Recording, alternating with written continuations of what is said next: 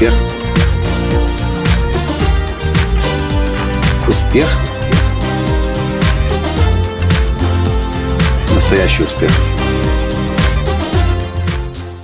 Ну, здравствуйте, дорогие друзья! С вами снова Николай Латанский, создатель движения «Настоящий успех». И сегодня 28 декабря 2013 года. А в этом подкасте я хочу поделиться с вами открытием, которое я сделал для себя вчера, когда пригласил на телекласс в своей полугодовой программе «Мастерство жизни» одного из лучших нутрициологов США. Ее зовут Алина Жуковская, сама она выходка из России, Санкт-Петербурга, но уже более 15 лет живет в Америке и является одним из лучших специалистов по правильному питанию.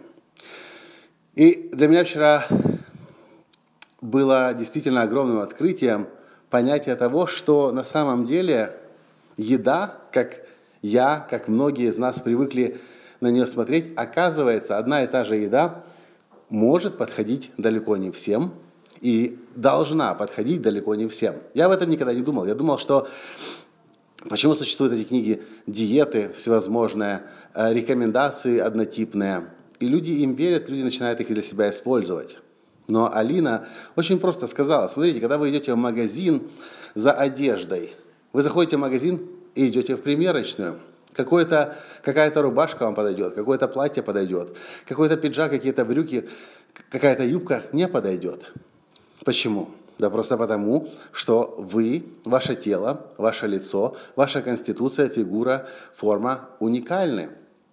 То же самое касается, оказывается, и еды. Оказывается того, что наше тело, в чем наше тело нуждается, в каких питательных веществах, в каком количестве, в какой последовательности.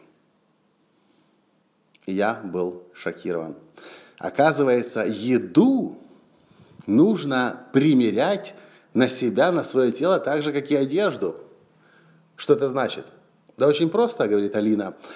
Если после того, как вы что-то съели, вы чувствуете прилив энергии, и вы получаете дополнительную энергию, значит, это еда, которая подходит вам. Если после того, когда вы что-то съедаете, вы теряете энергию, вам хочется спать или вам хочется еще есть, это означает, что эта еда не подходит вам. Еда, которая любит вас. Вот как говорит Алина Жуковская. Еда, которая любит вас, это та еда, которая дает вам энергию, а не наоборот забирает у вас энергию. Я не специалист в нутрициологии, но то, к чему я вас хочу призвать сегодня в этом подкасте, это задуматься о том, а может быть действительно не всякая еда подходит вам. Может быть, наоборот, есть такая еда, которая вообще большинству людей не подходит, но это именно ваша еда. Если вы ее съедаете, то через некоторое время вы замечаете, что энергии у вас появляется очень много. А может быть, прямо сразу после того, как вы эту еду съедаете. Как понять, ваша еда или не ваша?